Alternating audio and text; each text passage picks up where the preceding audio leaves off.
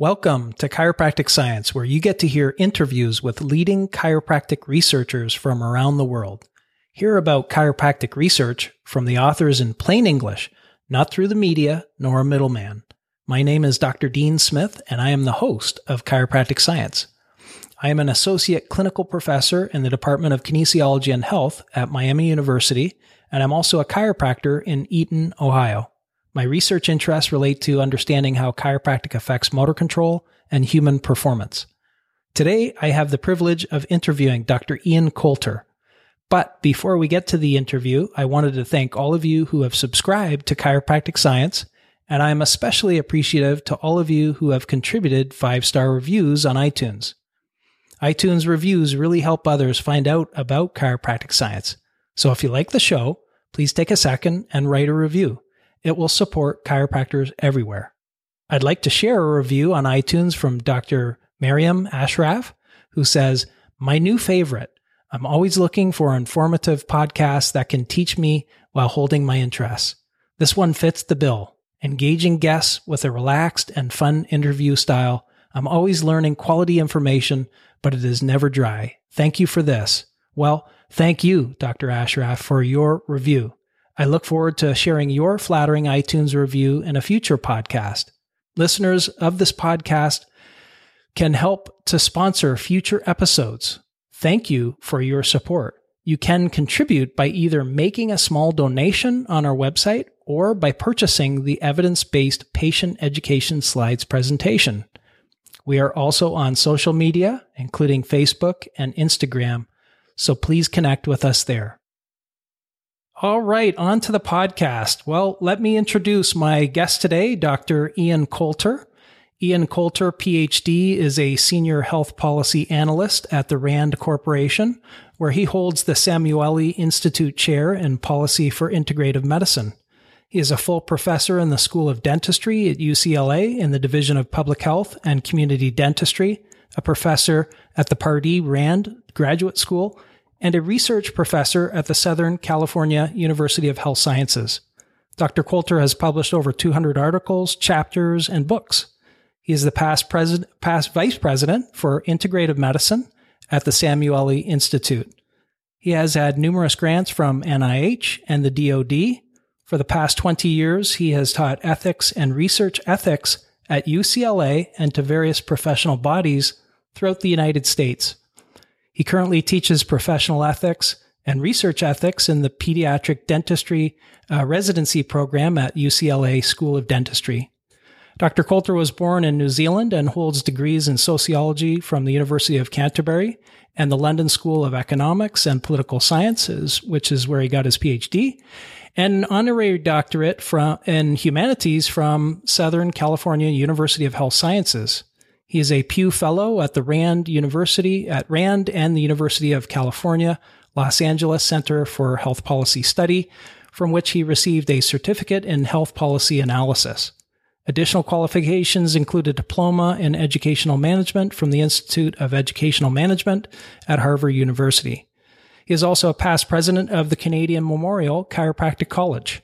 And more specifically, regarding his research that relates to this interview, Dr. Coulter was an author of the recent JAMA article on adding chiropractic care to usual medical care and lead author on the recent Spine Journal systematic review of spinal manipulation and chronic low back pain. In addition, he is currently lead investigator of the CIRC project, which is funded at over $8 million to investigate chiropractors and their patients for clinician-based appropriateness, outcomes-based appropriateness, patient preferences appropriateness, and resource utilization-based appropriateness. Dr. Coulter, it's a privilege to have you on the Chiropractic Science podcast. Thank you. Yeah, so what I'd like to do first is just ask you about your career. You've had such a wonderful and impactful career and have been directly involved in the chiropractic profession from different standpoints, from the academic perspective as well as research perspectives. Can you tell us how you got involved in the chiropractic profession and what keeps you involved these days? Accidentally, I suppose, would be the correct answer. I was teaching at a university in Northern Ontario in Canada, and a colleague at the University of Toronto in the medical school wanted to employ a medical sociologist to work on the first major study ever funded for chiropractic. Resulted in a book in Canada called Chiropractors Do They Help? And this was the largest study ever done on chiropractic at that time, and it included going to the chiropractic college for a year and actually participating in the classes, including the dissection and the booze cruise, and then we went out and studied 1 in 5 of all Canadian chiropractors. So it was a huge study undertaken, and the very first one ever taken on that scale to study chiropractic. And so I was invited to join it, and I actually ran the actual study as the researcher.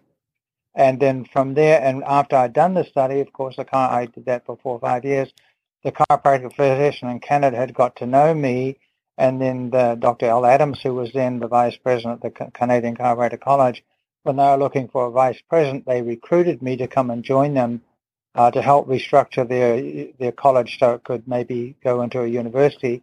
And then within a year, the president retired, and I became the president of CMCC. So much as it looks like a very well-planned career, it was just accidental, I suppose. Yeah, that's pretty amazing. So now you've not been at a chiropractic college probably for some period of time. How have you stayed involved in the chiropractic profession? Well, I've been out of chiropractic college for about 27 years now. After I'd finished being president for 10 years, I kind of had figured that I had probably given everything I could give to the college. So I had a sabbatical. I became a Pew Fellow, and I came to RAND, the RAND Corporation in Santa Monica, for a 1-year sabbatical, in effect, I suppose, as a Pew Fellow. And I came here to study. They were at that time had studied this whole method for looking at appropriateness of healthcare. And I kind of figured that that's a very appropriate thing to do, but also it was a very interesting thing to do for the Complementary Alternative Medicine group. So I came on a 1-year fellowship, and then at the end of that year, RAND, with a combination of Southern California University Health Sciences and RAND, they offered me a position to stay here to continue my work. And so then I came to RAND, and over the last 27 years, I've done a lot of research that has nothing to do with chiropractic, but over the 27 years, I've always managed to have some chiropractic projects. I've done a whole range of studies here, and kept alive a program of chiropractic research within RAND. RAND has probably had the largest chiropractic research program of any non-chiropractic institution, and probably much larger than most chiropractic institutions as well. And then the very last part of my career, as it turns out, I received 4 major awards of different projects to continue this project. So my career started with chiropractic, and it looks like it's going to end with chiropractic as well. Wow, that's very interesting for sure. We've got a lot to talk about with the research that you are involved in, mostly currently. You've published so many articles that I couldn't possibly mention them all, but they appear in some great journals, including JAMA, Spine, American Journal of Public Health, Medical Education, JMPT, and like I say, too many others to get into on this podcast. So what I'd like to do is get right into some of this research that we can discuss today. And one paper, and one that's been talked about tremendously over the past month or so, has been this paper that was accepted and published in JAMA Network Open. And that is the effect of usual medical care plus chiropractic care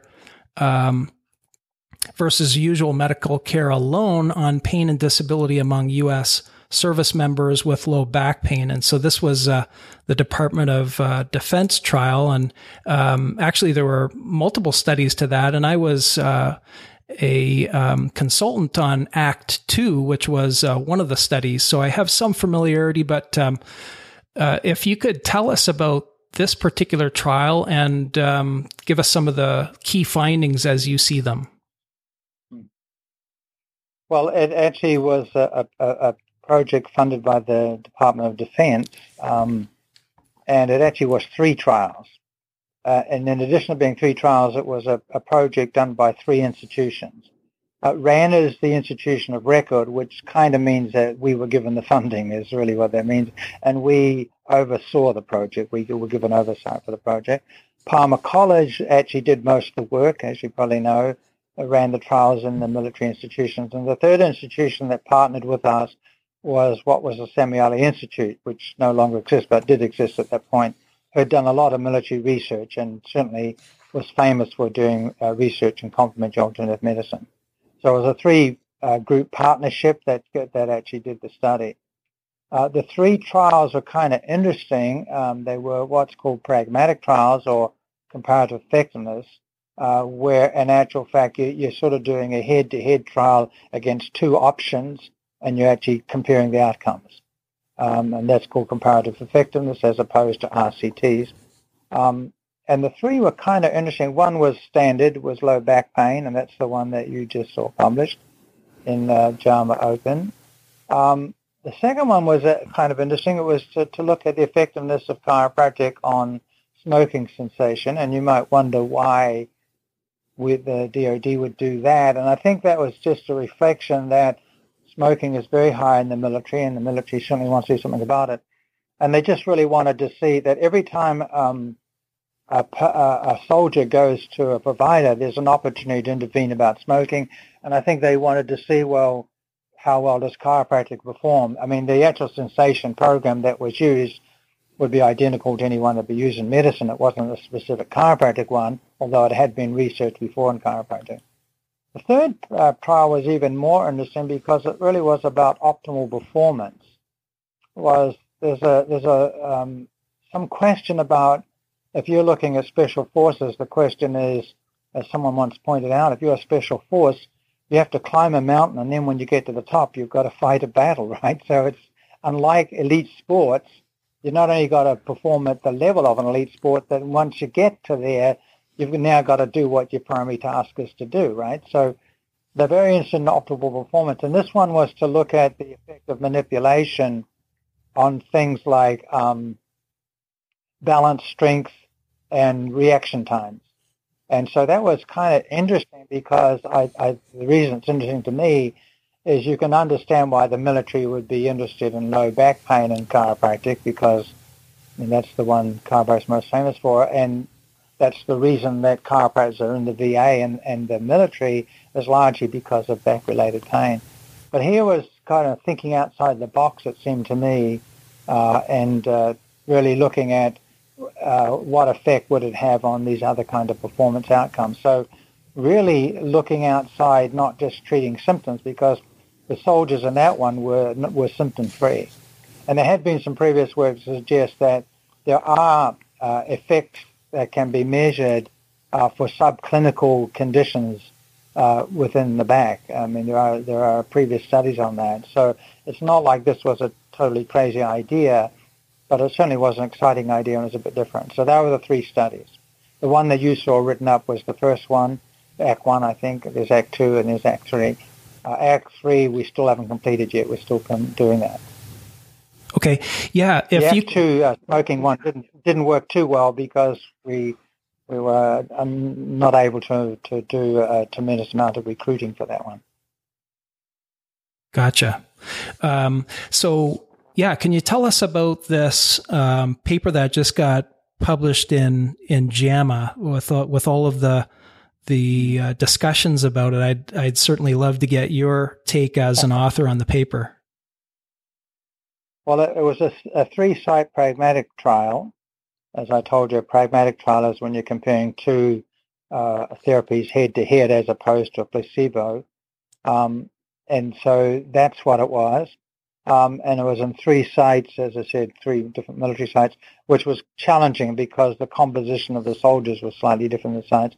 And it really was kind of, in a way, in a pragmatic trial, you're trying to make sure that the therapy is practiced as it would be in the real world, which is not usually true for random controlled trials because of all the exclusion criteria. But in this one, it was medical care compared to medical care plus chiropractic.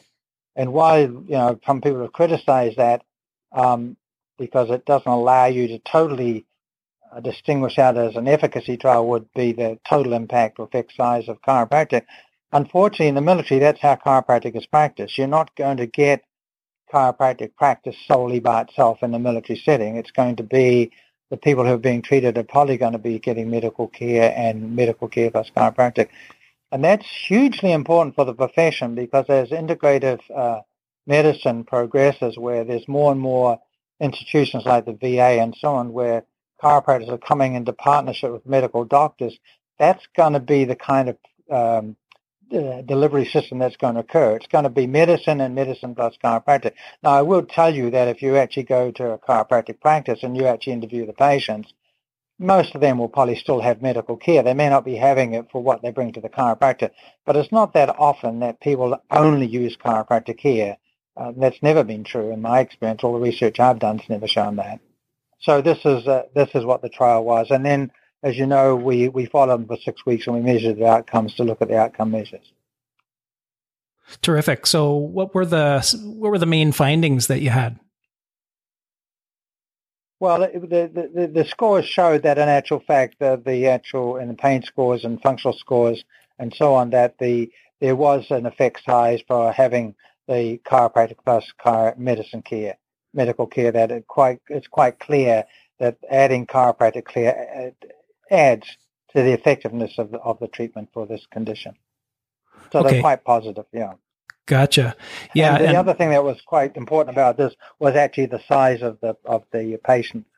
We had 750 were enrolled, right? So there was very big sample size, which means that the stats were pretty good.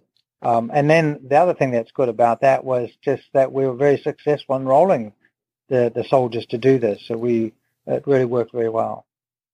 Yeah, that's terrific. The only challenge for us is that doing research in the military is itself pretty challenging. And then secondly, the sites differ. The way in which chiropractic is implemented in military sites varies from site to site. And even where they're located and what department they're in, things like that, they vary considerably. Gotcha. So at 6 weeks, there was a statistical significant result in favor of usual care plus chiropractic care when you compare it just to medical care alone. So the conclusion would be that adding chiropractic to medical care, it doesn't just increase. It does get outcomes that are worth doing that for. Okay, yeah. Thanks for going through that. I realize that with large studies like this and important studies, there's always going to be people who point out limitations, and you've already gone through what I perceive are the biggest limitations, the non-randomized design and lack of placebo. But you kind of have to offset some of that with the fact that it was a pragmatic trial, and as you said, they're not going to get rid of medical care in the DoD, so adding it on seems like the best way to go. Well, it depends. You can randomize in these as well in a pragmatic trial. They don't always. The thing that people need to understand about a pragmatic trial is it's supposed to come as close as possible to the real world. And a random controlled trial, because of the way that it's set up with inclusion-exclusion criteria, quite often if you're a provider and you're looking at a random controlled trial and you're trying to figure out the patient in front of you is a candidate for the therapy, you can't tell because they never would have been in it. So if you have a lot of comorbidities in a random controlled trial, let's say it's a trial on cancer, and I have diabetes and hypertension, a whole bunch of other things, they're probably going to exclude me from the trial. They absolutely want to make sure I've got the cancer they say I've got. They want to make sure I don't have a lot of comorbidities because it contaminates the results. So when I'm looking at my patient, and patients tend to be messy in terms of their illnesses, when they sit in front of you, they're likely to have several comorbidities. They wouldn't have got into the trial. So you're never quite sure, is your patient a candidate or not? Because when you look at the trial, you won't find them. In a pragmatic trial, you should be able to find your patient type there because it's real-world patients that are included, right? So you're not putting a lot of criteria in there to exclude people, right? And then the therapist is doing what they would normally do in a normal therapeutic intervention. And so that's why there's a tremendous interest in pragmatic trials now, and there's a huge move towards them. People do randomize in pragmatic trials too, but it has some advantages. And also a pragmatic trial deals with effectiveness where RCTs deal with efficacy, and the two things are not the same thing. Efficacy at least allows you to say the outcome was due to the intervention. Effectiveness probably suggests to you that it's due to the intervention, but because you didn't control for all those other variables, you can't definitively say that. So it's very hard to do a causal analysis. The advantage is, though, that you're much more likely to see what would happen in the real world. So that if you look at efficacy, I mean, let me give an example. When the antiretroviral therapy came out for HIV, it was shown to be efficacious, but practically had no effectiveness. If you're looking at people who got HIV from sharing needles in alleys in New York or something, there's no way they were going to be able to follow antiretroviral therapy. So it might have been efficacious, but it wasn't effective. Whereas if you'd hope that something that's efficacious could be effective, you can't guarantee it is, because what you really want to know is if I give this to an average provider in an average clinic with an average patient, does it work for them? And a random controlled trial, an efficacy trial, doesn't usually tell you that. So there's a kind of logical basis for going for pragmatic trials, but there's also weaknesses with them, as you pointed out. Great. Well, I really appreciate you going through that. I think a lot of the people that are going to listen to this podcast will appreciate that as well. So thank you for that. The next paper I wanted to talk about also just came out, and the title of the paper is Manipulation and Mobilization for Treating Chronic Low Back Pain, a Systematic Review and Meta-Analysis. This came out in Spine Journal, 2018 in May. Could you give us just a little bit of background on this, and then what you think are some of the significant findings? Yeah, well, this actually was kind of a little bit different because it was a systematic review that wasn't written for the sake of doing a systematic review. We had another really large grant, $8.4 million, funded by NCCIH. I think it was still NCCIM when we got the grant. And this was to develop a center to study appropriateness in chiropractic, but also appropriateness of CAM generally to develop methods. And Rand had very famously developed a method, Rand and UCLA, in the 1990s on how to measure the rate of appropriateness. And they showed in whole areas of medical care and so on, there's high rates of inappropriate care, sometimes up to 30% of inappropriate care. And the problem is at the time that Rand did that in the 1990s, we're just beginning to enter the era of patient-centered care.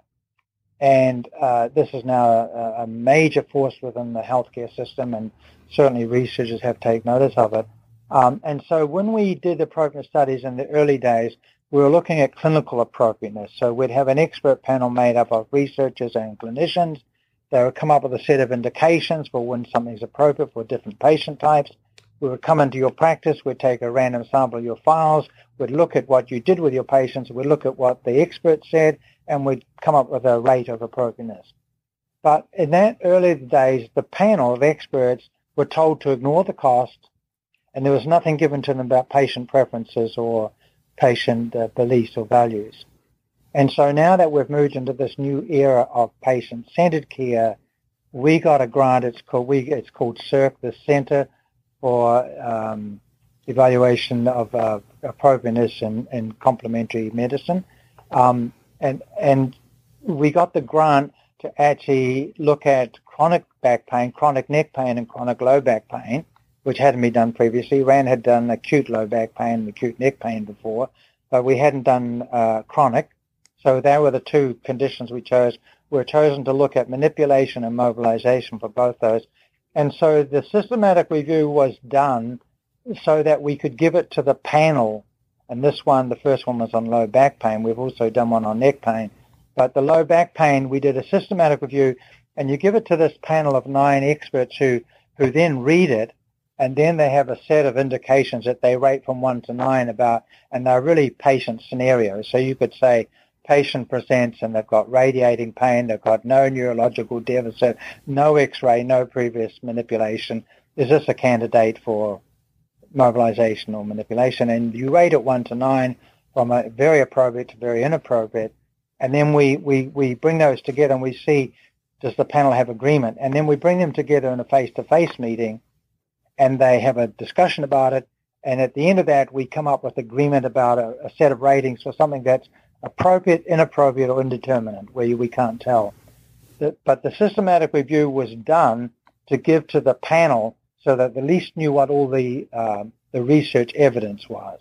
And so that's the one that was published. And what we showed is what there was positive effect sizes for, well, not overwhelming, but there's still positive effect sizes for manipulation for chronic low back pain. And that's kind of interesting because in the 90s when we did acute low back pain, we couldn't say anything about chronic low back pain, not because chiropractic may not have been effective, but there just was not enough literature to do that.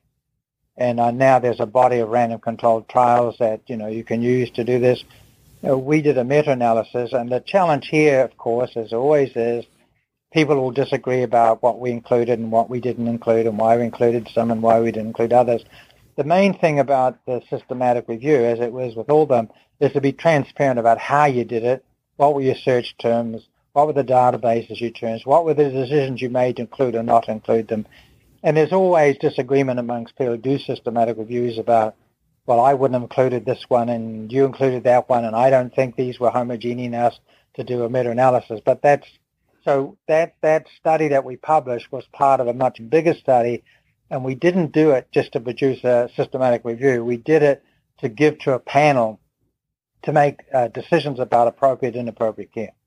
And we just wanted to make sure they were conversant with all the up-to-date literature. So although the article actually talks about the trials that we reviewed, we also reviewed the qualitative studies as well, and they were given to the panel as well.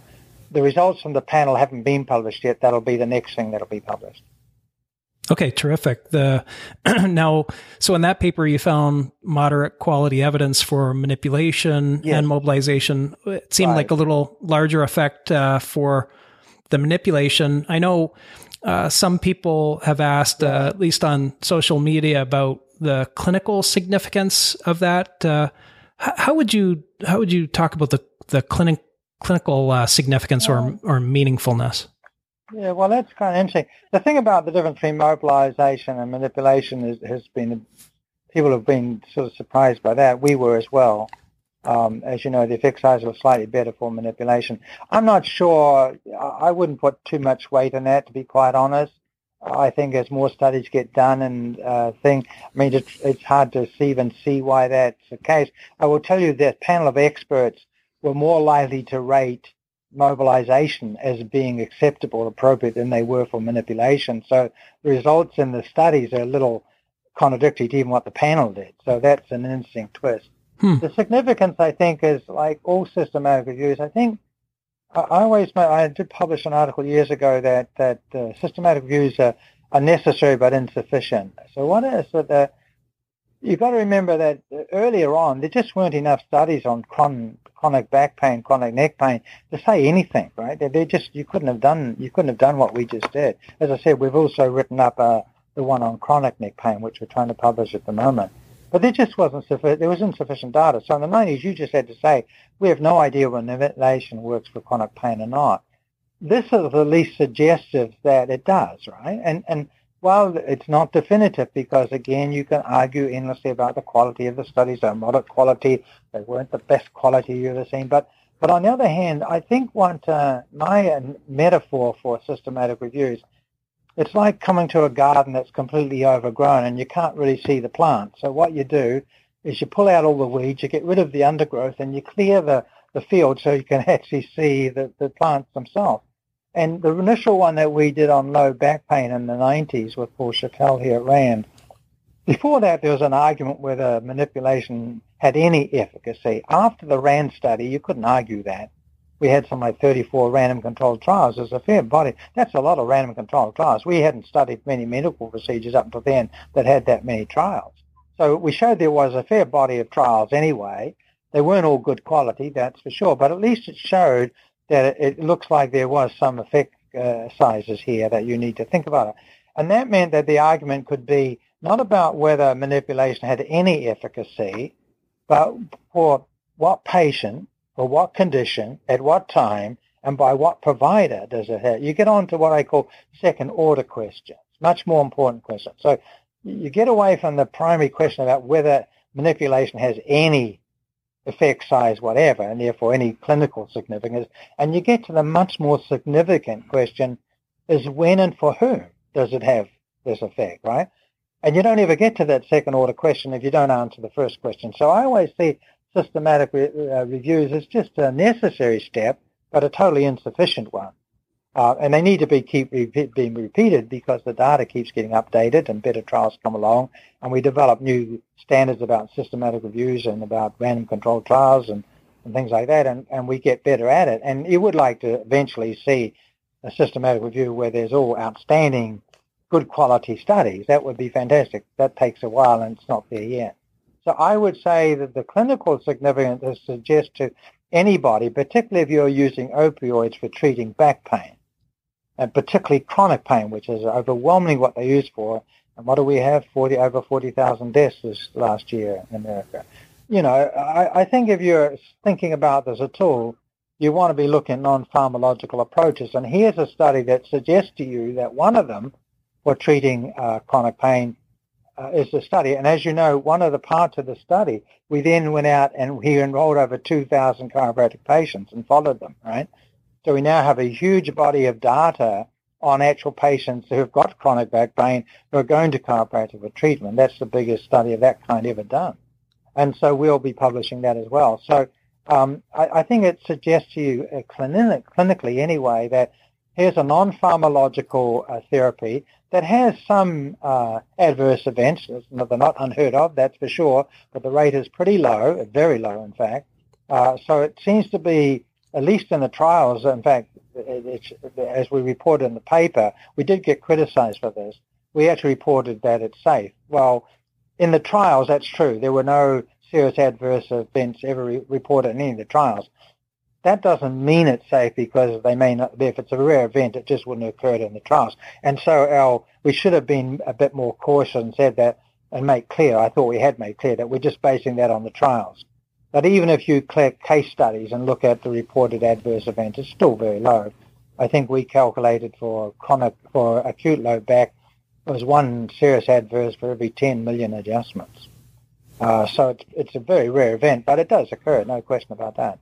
So that's what I would say was the clinical significance, that all systematic reviews have this ability to sort of clear the undergrowth, if you like, identify which ones are weeds and which are flowers, identify what needs to be done, what the quality of the studies are, what the new next studies should be, give some direction to the kind of research we need, and therefore help us get to a more important question is for what patient, for what condition, and whose hands, and at what time is manipulation the most effective. That's what you want to get to. Perfect. Wow. That was quite a great explanation. I really like the garden analogy too with the weeds. So that's perfect. Is there anything you can share about the neck pain study? I know that is in review. Is there anything you can share at this point about that one?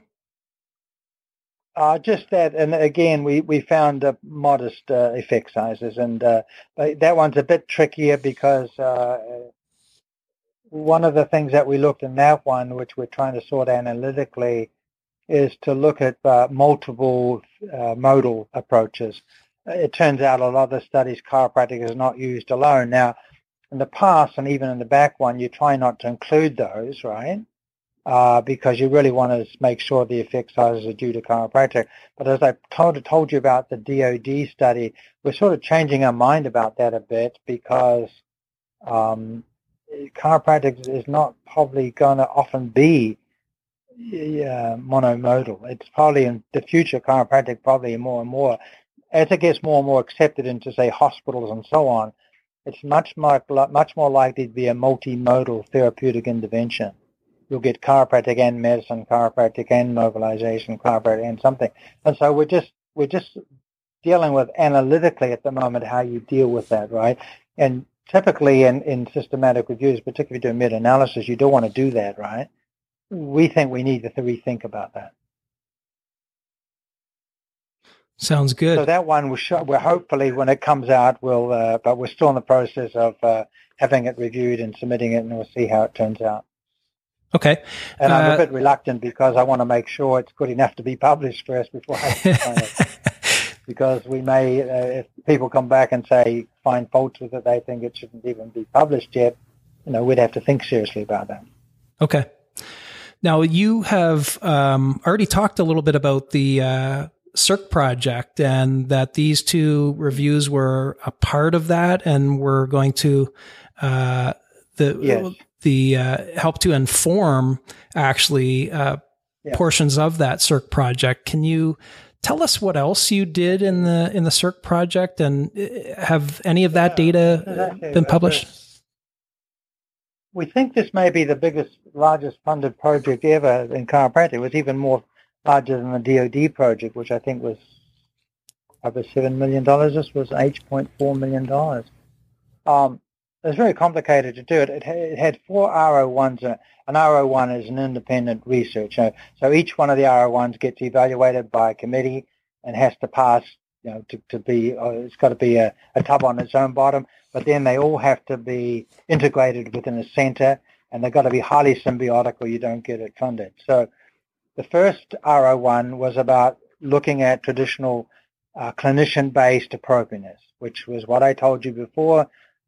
That's what the systematic review was for. We had 2 different panels. In this case, the panels did the first ratings at home by themselves, and they followed up with 2 other meetings. So they got that systematic review. It's called a modified Delphine process. At home, they rate all these. We had, I think it was 145 indications they rated for one, and I think 400 for the other. There's more for low back pain than there was for neck. So they rate, let's say it's 100 indications at home with all these different kind of patient scenarios, and they rate them. Then we bring them into a face-to-face meeting here at RAND. They've all read the systematic review, and in the face-to-face meeting, we say now they can draw on the literature, or they can draw on their research experience, or they can draw on their clinical acumen. So if I'm sitting at the table and I'm a clinician, and the panel is made up of both clinicians and researchers, and experts. So if I'm a clinician there, I can say, well, listen, I don't care what that literature tells you. Let me tell you about my 30 years experience, or let me tell you about the patient I saw last week. And if I can convince the rest of you that my clinical acumen is relevant, then you might change your rating, right? So it's a process that tries to use the literature, but recognizes that often the literature is lacking, but there is clinical experience, and people are doing this anyway. Patients are coming in, and they're being manipulated for chronic back pain, whether literature is there or not, and that's true for any medical procedure, right? When the number of things that are covered in the literature is just a fraction of what is practiced in medicine. And so you have that discussion, right? So then we did that, and then they re-rate, and so we get a new set of ratings where, and this is what I call, the process is transparent, and it's very rational, and it's very critical, because if you want to make the argument that you think this is a candidate for manipulation, you've got to convince 8 or 9, depending how many on the panel, one had 9, one had 11, you've got to convince the other 10 guys or women on the panel that you're right. And so you've either got to put up or you've got to either shut up or put up in a way. And so it's a very rational, critical debate, and it's a very good process where the literature is gray. The more definitive the literature, the less doubt there is about what you should do. If you had 100 random controlled trials and they all got the same results and all said it was efficacious, there shouldn't be too much doubt about what you should be doing, right? But that's not true. That hardly ever happens, right? And as you saw, you can debate about the quality of the studies. You can actually debate about the outcomes of the studies. You can argue about whether homogeneous. And so there's always gray areas here. So at least this system, people have gone through a critical, rational process. They've read the literature. They know what it is. They've got clinical experience or research experience. And then you can have a debate about it. At the end of the day, you get a set of ratings. When we've got those ratings, what we did in this panel, which is quite different, would come to the second R01. And the second R01 was to measure patient outcomes. And so and then the third R01 was to look at patient preferences, and the fourth R01 was to look at costs. And each one of these did a lit review and developed measures and so on. But after we'd finished the panels, what we did is we went out and across the country we enrolled 180 chiropractic clinics, and then over a 4-week period, every patient who came into that clinic touched an iPad. And once they touched it, then they were in contact with us, and then we either enrolled them, we found out if they had chronic back pain or not, we enrolled them, and then we tracked them over 4 months, and every 2 weeks they did a survey of their status and measure, and that's where we were measuring their outcomes, measuring their pain, their functionality. We also were measuring their preferences and their belief system about why they chose chiropractic and so on. So that was the second and third project. And we also collected data on their cost. And then what we did is we asked them if we could get their patient file. And so we went into the practices right across the country. This was a cluster sample, 6 different sites across 6 different states. So Northeast, Midwest, Florida, Texas, California, and Oregon. And so we did New York State and Minnesota, I think it was. And so this is what you call a cluster sample to make sure we've got the dispersed sample across the country. So then we asked the patient, can we scan your file? We went into practice, and either we trained the clinic how to scan it, or we scanned it ourselves. We identified it, sent it back to RAN. And so we have the file of every patient that was actually treated. And now we can use those indications from the panel to see if the treatment met the criteria for appropriateness, but we also can measure the outcome. So this is the first study probably ever to be able to relate the appropriateness of the care to the outcomes. But then with the other thing we did in the clinic is, because we don't know, we want to make sure that our sample of patients isn't highly biased, we went in and took a random sample of the files in that clinic, and again chose chronic pain patients and took a random, and we scanned those ones as well. De-identified them, and now we can compare the random ones to the ones we got, and also with the random ones I can start calculating the percentage of chronicity that any chiropractor is treating. We don't know how much chronic pain chiropractors actually are treating. We don't have data on that. Now we'll be able to answer that. So that's what we did with the patients, and we have all these measures, and as I said, we enrolled over 2,000 of them.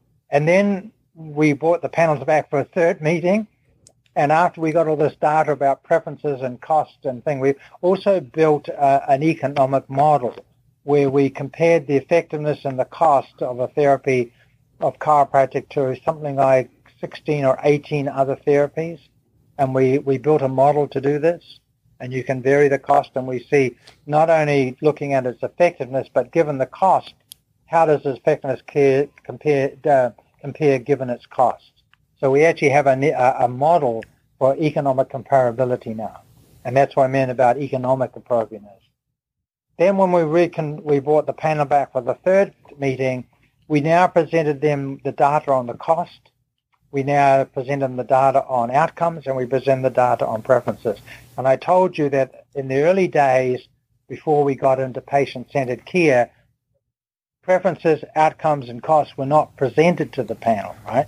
We brought the panel back in for a third thing and presented to them, and we're actually experimentally trying to figure out, do they change their mind if they have this information? So if you're going to have patient-centered appropriateness, if you like, you've got to make sure that the panel either listens to the stuff and change their ratings. And we're in the middle now of calculating, does it change their rating? Does it make any difference to their ratings, or do they just continue to do clinical appropriateness and just don't take any notice of the cost, the preferences of the outcomes? So it's a very complicated project. It's a very large project, probably 16 or 18 researchers on this project. That's why it was so costly, I suppose. But again, it allowed us to do things because of the generous funding, able to do things that you wouldn't normally be able to do. This is a very sophisticated project.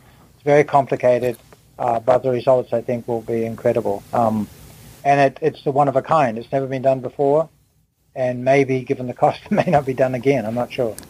But again, the end will be, as the early study was, the early study on appropriateness had a huge impact for chiropractic from a policy point of view. The biggest guidelines that came out just after the early study on low back pain on appropriateness from RAN actually included chiropractic manipulation for the first time as a preferred method for treating back pain. And that was partly an outcome of the actual early study done on appropriateness.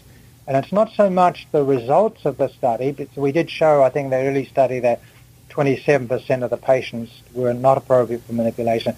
But we also showed that it was like 40% could have been manipulated and weren't manipulated. And so the early study was kind of staggering. And although most chiropractors have never understood this point, in that it showed that chiropractors weren't over-manipulating. If anything, they were under-manipulating according to the expert panel. A lot more patients were appropriate for manipulation and didn't get manipulation. And so the fact that the profession undertook the study is the most significant point, because it showed a willingness to be subjected to this critical evaluation of being shown how much of your care is inappropriate. And all therapy has inappropriate care. There's nobody on the planet where you could argue that every single time they do something it's appropriate. Now, for medicine, we know, and we've done so many of these now on hysterectomies, radical mastectomies, bypass surgery. We've done a whole series of studies here at RAND, and in every case there's a percentage of inappropriate care, and it ranges, of course, but for some it's quite high. Wow, so that's the study. I'm loving this. Just hearing you talk about all these amazing studies and all these R01s. I don't know how you keep it all. Well, I guess you're the PI, so you have it all straight in your head. But well, wow, I have a co-PI. Patricia Herman is my co-PI. Well, that's not true. She is the co-PI of the center. She's the PI of the economic model. I'm the PI of the clinical appropriateness. Gary Ryan's the PI of the preference one, and Ron Hayes, who's a psychometrician, is the PI of the outcome measure. So there were 4 PIs of the R01s, and there's 2 co-PIs for the whole center, and I'm the senior PI for the center, and my co-PI there. It's not called a co-PI, a joint PI, I think is the right expression. It's okay. Patricia Herman. Okay. And Patricia Herman is not only an economist and a PhD in psychology, she's also a naturopath. Wow. She works here at RAND. Wow. Amazing. I just love to hear all this background on how things get done too. This is really exciting. Now, another study that you have had funded through NCCIH, I guess NCAM maybe when it was funded initially. This was on deconstructing the health encounter and CAM, the social context. And so context obviously is a big thing that people are talking about today, and how the encounter with a physician or a chiropractor or whomever the health professional is, how much that weighs into the patient encounter and people getting better. And this study is just fascinating. I read the whole thing this morning that you sent me. Can you describe this for us? Sure. They didn't fund it as deconstructing. They actually funded as looking at the context effect and the health encounter. The article I sent you, we've actually written it up as a deconstructing, but in a general sense, that's right. There's been a tremendous amount of interest in looking at the context effect on the health encounter. Right. I will tell you, on the DoD project, one of the things we looked at there, we did visit the sites there. We are looking at the context effect on conducting trials as well, which is another interesting question. But anyway, in this one, we wanted to look at using rapid ethnographic observation to say, let's forget about the therapy. Everybody says, well, it's all placebo, it's all context and so on. But over the last few years, we're really starting to deconstruct placebo. So if you take the work that's come out of Harvard looking at the effects of ritual, where they varied the ritual of the encounter for people who had Irritable-Bowel syndrome. And they showed that and they control how much the doctor would talk, and they control what he talked. And they showed it actually has an effect. Well, we all know, every single provider knows that your relationship with the patient and the way in which you interact with the patient, the encounter itself, has a huge impact on the outcome. We already know that the best predictor of a good outcome is someone who expects a good outcome. We already know that. And so over the last 2 years, a huge amount of work's been sort of looking at what is the context effect? And so a lot of it's on communication. So people have gone in and they've taped the communication between the doctor and the patient. They've started to analyze the nature of the communication. They've started to look at whether patient is patient-centered, whether care is patient-centered. And so we're more and more discovering that what used to be lumped into placebo, which means non-specific effects, right? And particularly in CAM, because those who didn't like CAM always said it was all placebo, it's just placebo, right? Well, it turns out it's not just placebo if what you mean is non-specific, because a lot of the effects in a health encounter are quite specific. A provider creates a clinic, he builds it, he designs it, or someone does, or she does. They decide on the decor, they decide on whether it's going to be music, they train their front office staff, they make sure it's in a good location, and then when they get into the health encounter, they work out a health encounter that works for them. And so chiropractors get within a clinic, you get a sort of clinic health encounter. You know, you train the office staff how to say hello and to be polite and how they collect fees. But even the interaction between the doctor and the patient is highly structured, and it probably, and what we wanted to know is in fact not a non-specific effect, but a specific effect. So the first question was, can you actually measure it? Can you go into a clinic and use observation, as anthropologists and sociologists would? Can you actually identify what the context is? Can you identify the elements of the context? And eventually down the road, but not in this study, can you link the context to outcome? Because if you look, all those outcomes we measure, which we attribute to the therapy, even a random controlled trial, how much of it's due to the actual context of the encounter? It may be that the context, the way that you interact with a patient, has a huge, maybe 30 or 40% of the outcome may be due to that, not to your therapy.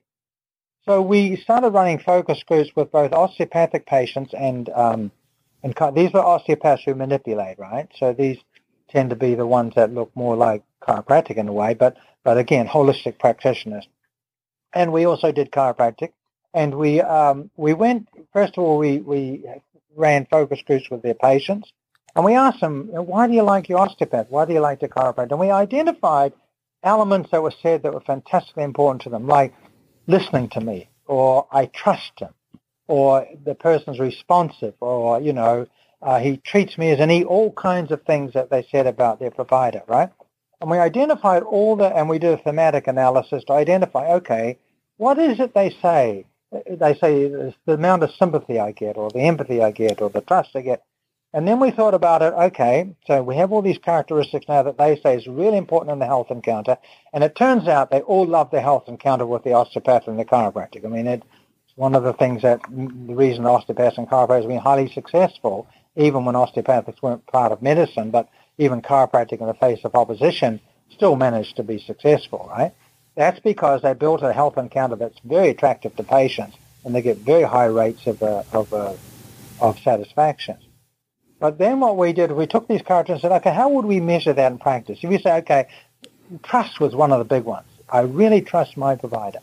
Okay, so how does trust manifest itself? If I'm in the treatment room, and I had shown previously in chiropractic care that if you're not in the treatment room watching what's happening, you don't have a clue what the context is. You can have a questionnaire, and you can ask the patients when they come out from the treatment what happened, and you can ask the provider what happened. But we actually did a study here at RAND where we're looking at preventive health care, and we had a 18 or 20 item questionnaire. And as soon as the patient came out of the room, they had to tell me if the doctor had told them this, and this, right? And they ticked little boxes. And I asked the doctor to do the same thing immediately, right after the treatment. It turned out 25% of the patients said the doctor didn't tell them to do something when the doctor told us they did, and 25% said he told them something when the doctor said he didn't. There's a 25% here. So it turns out that if you're not in the treatment room, or you're not videotaping it, or you're not recording it, and so if you actually go to patient files and do interviews with patients from health services, you think chiropractic really treats about 3 major conditions: neck pain, mid-back pain, low back pain. That's overwhelming. That's about 75% of all the things, right? They all get manipulated. You'd think that chiropractic is a subspecialty. You're in the treatment room watching what happens, and the chiropractor says, you've had a bad day today, and you say, well, how do you know that? He says, let me show you. And he does a pressure point, and you've stored up all the tension and pressure point. You say, okay, what's going on in your life? And you start to talk to him. And he says, Now, your son's about to graduate, and he has a whole conversation with you. How do you sit at your computer? See that wallet you got in your back pocket? Don't drive your car with that thing in the back pocket. You're putting your spine under torque. And so if you're in the room, you'll actually realize that manipulation is given within a wellness paradigm, a very broad-based wellness paradigm. It is manipulation. Everyone gets manipulated. You ask the patient what happened in that room, they're going to tell you they got manipulated. They're not going to tell you about this other stuff. But in actual fact, this other stuff constitutes the context. So if you think chiropractic is just about manipulation, you've missed the whole point of chiropractic, in my opinion. Chiropractic tends to be a broad-based paradigm, what I'd call lifestyle intervention paradigm, in which manipulation's given. So we wanted to figure out, could you observe this and could you identify what's going on? So we went into clinics. We enrolled chiropractic clinics, again, across the country. And we'd go and spend 1 to 3 days, usually about 3 days in a clinic. And we would follow patients. We'd interview, talk to them, of course, and we'd actually ask to see the treatment. We shadowed them. And we shadowed them from the time they stepped into the treatment room to the time they left. And we looked at everything except the manipulation. Everything that happened to them, that's part of the context. And what we're trying to identify, and we're writing this up at the moment, and as I said, it is really deconstructing placebo, because it turns out that in a given clinic, the actual encounters are highly specific. There's variation depending on what's wrong with the patient, that's true, but over most patients, a clinic, a chiropractor, has a fairly standard way in which they interact with the patients. They've worked out a model that works for them, and that means the design of the waiting room, it means how whether they've got nice soft music, about, all that kind of stuff that goes in it. Now, it varies considerably from clinic to clinic and from provider to provider. It doesn't vary a huge amount between patient to patient within the same provider. And osteopaths vary a tremendous amount, at least the ones we looked at. But again, within their own clinic, they've worked out a style of encounter that works for them. So to call that non-specific, because when you talk to them, they know exactly why it's done that way. They'll tell you why they designed it that way. They know exactly why they designed the decor that way. And so one of the results, just to give an example of how the results get a bit strange, when you have focus groups and you ask the osteopathic patients and the chiropractic patients, how long do you get with a provider? They'll say 45 minutes. The first visit, they'll say an hour or something. Well, we timed them. In every clinic we went to, we timed every single encounter, and we document what's happening within 2-minute periods. So every 2 minutes we document what's happening, right? And we document what's been manifested. Was trust manifested? Was sympathy manifested? We code all that, right?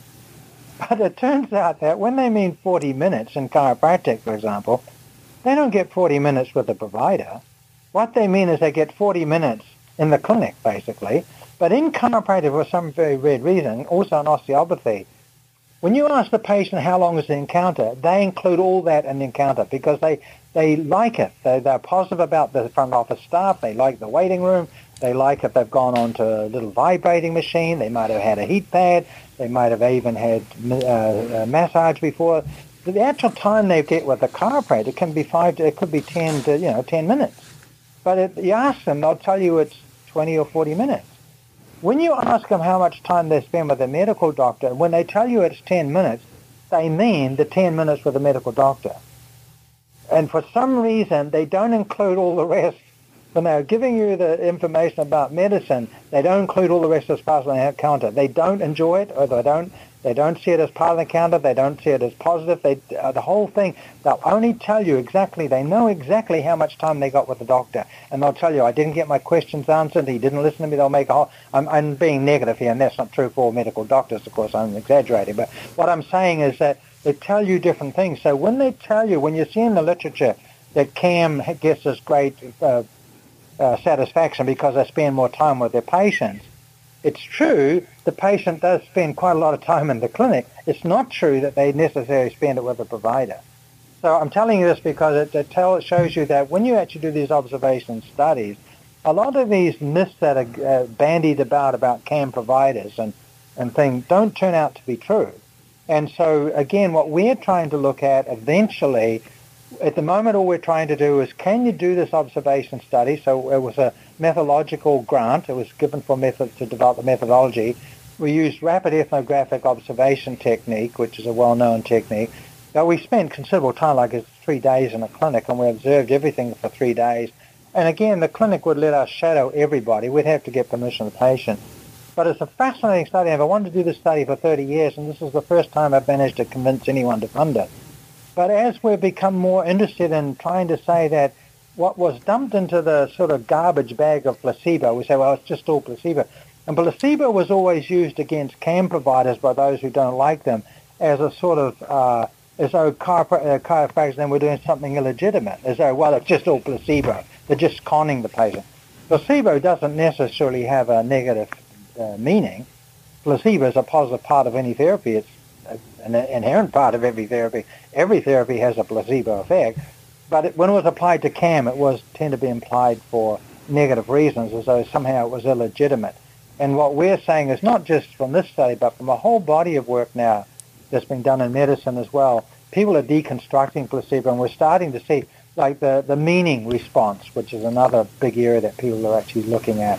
There's a huge body of work now that's starting to take placebo to pieces and discovering that if you mean by placebo non-specific events, it may be that the actual non-specific part is actually quite small, and the context is anything but non-specific. It's highly specific. So that's the study. Wow. Again, I'm just amazed, and I can tell that you really love what you do, and I'm I'm so excited that I'm getting a chance to talk with you about this. And what a fascinating study! I can't wait to read all of the results that come out.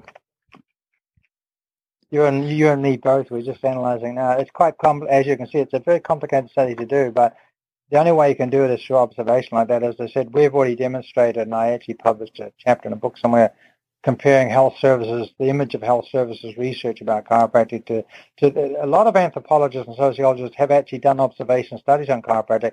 It's one of the few professions that has been widely been subjected to sort of ethnographic observation for a very interesting reason, that in the early days, chiropractic was seen as sort of a weird tribe. You know, they were both professional in many ways. On the other hand, they were seen as unorthodox and outside the mainstream. So a lot of anthropologists, and certainly a lot of PhD and master theses were done in the early days to study this group, because it was like having a tribe, your own tribe within America that was just down the street that you could go and study without having to go overseas or something. And so in the early days, a lot of people did these sort of studies on chiropractic. So we have the advantage in chiropractic of being able to compare what health services researchers said to what observation studies have, these kind of observation studies. And if you read the two accounts, you'd think they're describing a totally different animal.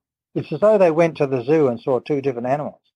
I mean, because you would just think, what the ones who've done the observation tend to describe chiropractic as fairly broadly based, holistic kind of care that really does a lot of lifestyle sort of stuff, very simple stuff, but and so on. And then if you look at the health services research, it looks like a subspecialty. I mean, it really looks like, it's musculoskeletal and it's manipulation, and it treats a very limited number of conditions, and it does very little with them except manipulate them. And that's the view you'd get from health services research. And there's a huge body, well over 100 articles in health services research on chiropractic. Again, it's been well studied. So you have this very peculiar situation where it's one of the few professions in which you can compare ethnographic observation studies with health services kind of studies.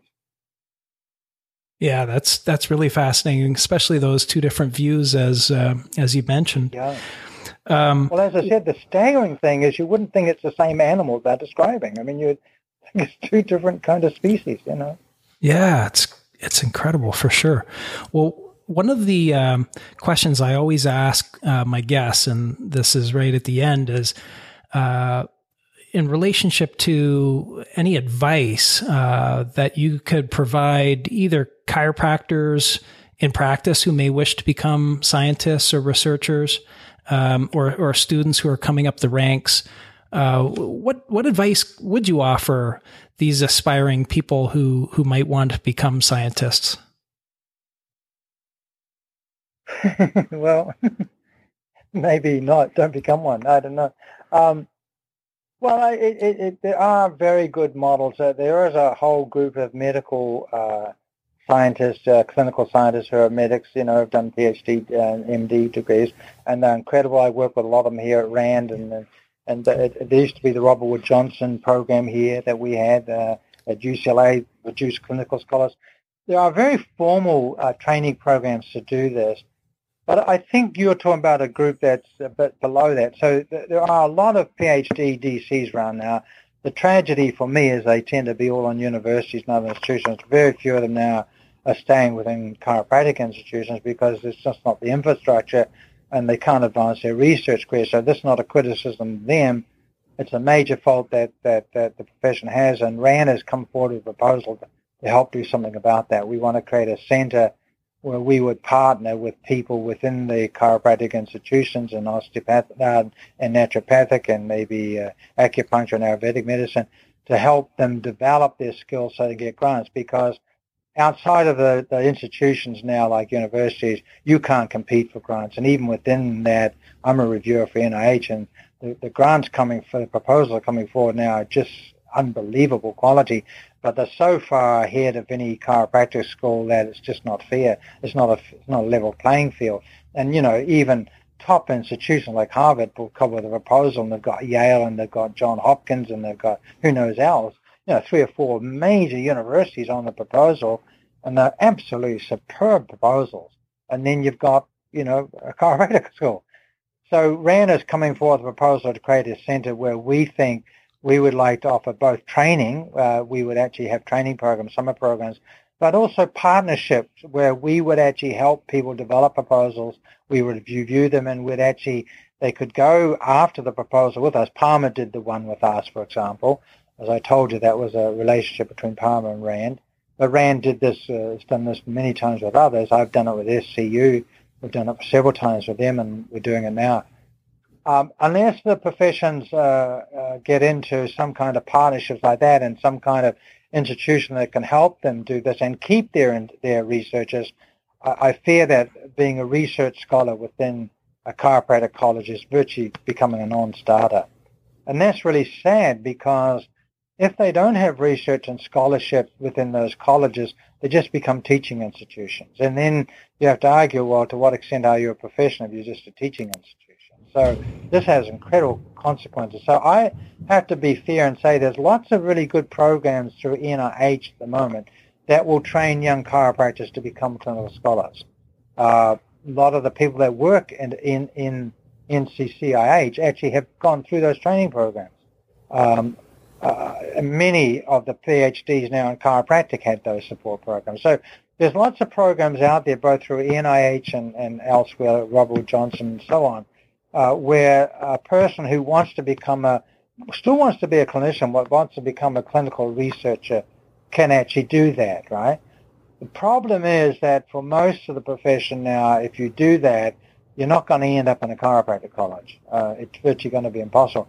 They won't have the infrastructure to support your clinical activity, and the chance of you getting the grants and that from there is going to be pretty difficult. So if you look around, and to be quite blunt, Dr. Smith, you're a good example, right? Look at the institution you're in, right? So, right. And that's not a criticism. That's just reality. I'm sorry. So I would say, I think to lower your step a little bit, I would say at the moment what a lot of the profession needs to do is just become more literate about research. I mean, we had wonderful people participate in this research. The front office staff, I can tell you, we got 86% participation rate from the patients. That's because all patients love the doctors, right? But we went in those clinics, and if the doctor said, this is a really great clinic, and the front office study said, this is a great study, you want to be in this, we got them. I mean, it's just amazing. So I think there's a huge body of chiropractors out there that aren't that literate about research that would like to become literate. And I think what they need to do is figure out ways where they can take some continuing education. Now, if we get this program here at RAND, we would like to put on continuing education programs so you could come in or even do it online and actually do that. But they do need to, the colleges have got to make sure the graduates coming out are more literate. I don't mean they've got to be researchers, but they've got to be able to know what a systematic review is. They should know something about when you're reading it, what do you need to pay attention to? How do you critique it? I mean, they don't have to be brilliant. They don't have to be outstanding. They've just got to have a general level of literacy. They've got to know what a pragmatic trial is. You want to know what an RCT is. You want to know what the difference are. So when they're reading the literature, that you have an ethical responsibility as a provider. You're reading literature to help your patients, but you want to make sure you're reading good literature, right? And so I think there is an obligation. The colleges first, for sure, should be producing graduates who are literate. And then I think if you really want to go on, I always think that the best way to start is at an MPH or a master's level. I think go and do a master's level degree, get a taste of a piece of research. You'll have to do it for a master's thesis, and then see if that's for you. I mean, I have to say, it's a tough life being a really good clinical scholar. There's no question about that, because you still got to keep up your clinical skills, and you got to be a research skills, and you got to make sure you don't become neither fish nor fowl, where you're not really good researcher, you're not really good clinician. You want to be both, right? And marrying the two. There are people in medicine who have done it brilliantly. They do it all the time. They've done it in dentistry. In my dental school, we have a whole bunch of them. So there are ways of doing that, but I think, to be quite honest, Dr. Wood, I think you need to take a bite of the apple first. I would concentrate on trying to get more literate about research. But the last thing I would say is, if anyone comes to you and wants you to participate in a research project like Coulter, try and say yes. As much, I know it's going to disrupt your clinic, but they're only going to come once in your life. And how many doctors can't afford a bit of disruption in the clinic once in their whole career? I mean, funny enough, I had guys that rang up and volunteered to be in the second study that were in the one in the 90s, and they volunteered to be back in this one. But, we hardly ever leave a clinic where the clinic staff don't feel great. There's occasionally it doesn't work, but if that happens, we'll leave. But we didn't have to leave any. No one threw us out, ever. And we've done these 3 studies. And I think mostly that they've really found it enjoyable. They found it different. They've got to know about us. So I think the profession needs to participate in a lot more research, that's for sure. But just do it. You'll enjoy it, and it will only happen. I mean, if I come into your clinic for 3 days, so I will disrupt your clinic a bit, that's true. But 3 days out of a lifetime? You say these are very exciting proposals and projects. Only possible because chiropractors and their patients participated in them. None of them would have happened if the chiropractors and the patients and that didn't say, yeah, I want to be in, So that would be, I know that's not a very clear answer, but I think at the moment it's difficult to be a clinical scientist within chiropractic and within CAM generally.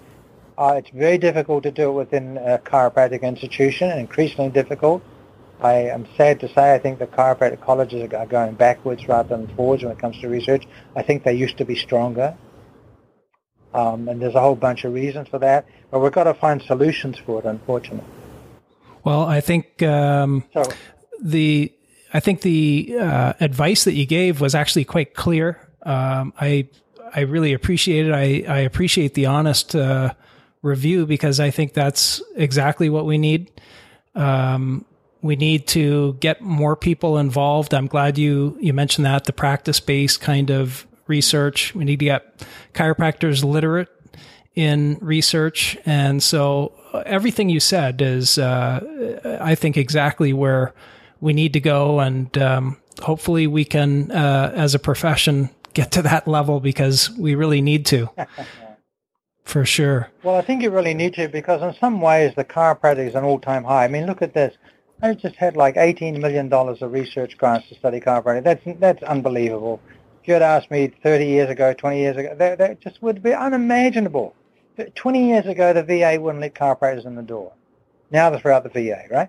So, right. And when you look at the research cadre, if you look at the young PhD researchers in chiropractic around, got DC, PhD, never been stronger. There's more of them. They're doing better stuff. They're publishing. You look in Canada, look at all those 12 chairs they've got endowed. So on one level, it looks fantastic. It looks absolutely fantastic. But I have to tell you, I'm more depressed about the colleges now than I have been in 25, 30 years. And that's because I think they're in an unequal battle, and I think it's going to be a really hard battle. Now that integrative medicine's come along and chiropractors getting these good results, people are taking notice. They're taking up the challenge. They're going to start using them more. They're going to be more integrated. But unfortunately, the colleges, are they going to participate in that or not? And I think that the college's research programs are weaker now than they were, I'd say, 15 years ago, 20 years ago. And that's sad, and that's partly because the really good researchers that are DCs now are not in those colleges. And the colleges can't support them. There's not the infrastructure. They don't get the grants, Palmer's one of the few that's getting NIH grants, but now that Dr. Gertz has moved, that may not be the case. But she's been part of that success story for sure. And so, you think about outside of that, I don't think one of them has an NIH grant at the moment. So I, as I said, one part of me is incredibly impressed with what the profession's achieved and what's happened, but I think that sort of those achievements are blinding the profession to the real challenge that's happening, and it's happening I think, to the colleges. At the college level, not overseas. If you look in Denmark and you look in Switzerland and then Australia and so on, a lot of where their own universities now are overseas, I'd have to say overseas might be taking the leadership here. So I'm only talking about in America, right? But I think in America, and even if I was the president of a college now, I would be really having a hard time to try and maintain and sustain a really dynamic research program. And I know how to do it. So I think we've got to find a solution pretty quick, and I think the colleges have got to come together. I think there's enough talent spread throughout the colleges, but not within a single college. But if they don't come to collectively, and if RAND can provide a forum for that, I think that would be wonderful, and I think we could. But if someone doesn't do that, I feel very depressed about the future. Yeah, I can definitely see that, and I see your points are well taken. I do feel some of that depression too, but on the other hand, I feel some optimism that we've got some of the infrastructure in terms of at least DC PhDs who have gone through, and I think if we can organize and get the profession united, then we can get something done. But you're right. Right now, it's just too fragmented. Yeah. No question about that. And they can't afford to do that. As I said, collectively, I think they can do it. They could compete, and particularly if they could get back these incredibly talented young PhDs that are around. And there's a whole lot of them. We've never had more really good PhDs or DCs than now. I mean, this is it. Never been more of them, never been better, and many of them in great institutions. They're getting good training, good mentoring. So the problem is, are they working for the profession? And that's the problem. If you think the great strength of medicine and dentistry is those guys that are good clinical scholars, also the teachers. They're the ones who are lecturing the kids in the class. When I teach in dentistry, I'm one of the leading publishers in evidence-based dentistry, and the guy that does it with me is as well. So the dentist students get to be taught by guys that are publishing articles and books on evidence-based dentistry, and so we're scholars, Yeah. That makes a huge difference to the students, right? Yeah, it's enormous. Oh, yeah. Enormous. So it's, and that's what I'm scared of in the colleges, if they just go back to what they were historically, which were just teaching institutes, where sometimes the person teaching had read the book the night before, and I'm not making that up. You talk to the guys that were around in the 20s and 30s, I'll tell you, that's exactly what it was like, right? The teachers didn't have advanced degrees in science. They did pretty well, but they weren't much advanced to the students, if at all. Wow. We could talk all day on this stuff. This is great. This is what I personally love. I'd love to have you back on and maybe talk about some of the results after you get those all published. So yeah, thank you so much for coming on the podcast. I know people are going to absolutely love to hear everything you've had to say here. So thank you again. Thank you for having me. Thanks for listening to this episode of Chiropractic Science, where I interviewed Dr. Ian Coulter. Dr. Coulter had some amazing information. I hope you gleaned some of that from him and from our discussion. Until next time, have a terrific day.